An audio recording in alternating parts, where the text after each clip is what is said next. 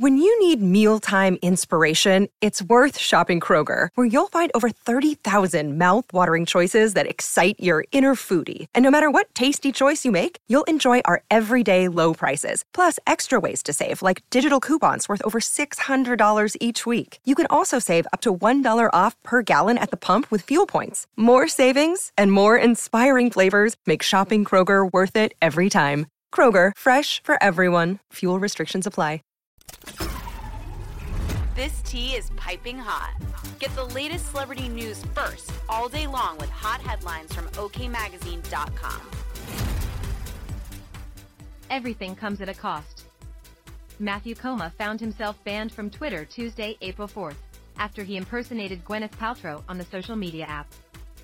It's unclear what exactly the mega producer and husband of Hilary Duff posted that got him in trouble, but he showed via his Instagram story that his account has been deactivated. Goodbye Twitter. The troll was worth it. He wrote alongside a screenshot of Twitter's notification that his account has been permanently suspended.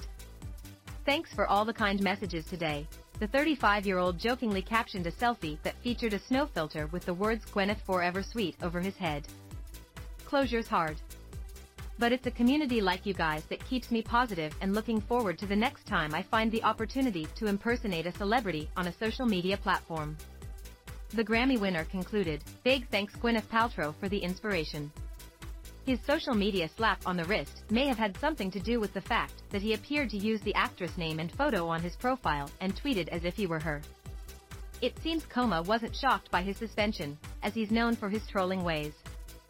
In July 2022, Koma went after Candace Cameron Bure after she used Bruce Springsteen's Born in the USA, a song about veterans, in a video about the 4th of July, where she was decked out in red, white and blue while dancing along to the tune. Yeah, that, the song you're playing? Yeah, it's about veterans coming home from Vietnam and being treated like. Yeah, it's not about the 4th of July, he replied in his own video, shaming her lack of awareness of the true meaning behind the lyrics. Most recently, Koma poked fun at Adam Levine following his sexting scandal, which broke in September 2022.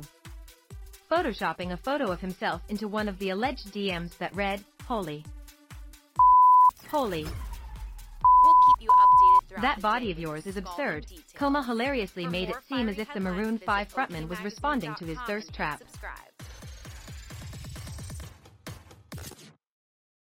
This is the story of the one. As head of maintenance at a concert hall, he knows the show must always go on. That's why he works behind the scenes, ensuring every light is working, the HVAC is humming, and his facility shines. With Grainger's supplies and solutions for every challenge he faces, plus 24/7 customer support, his venue never misses a beat. Call quickgrainger.com or just stop by. Grainger, for the ones who get it done.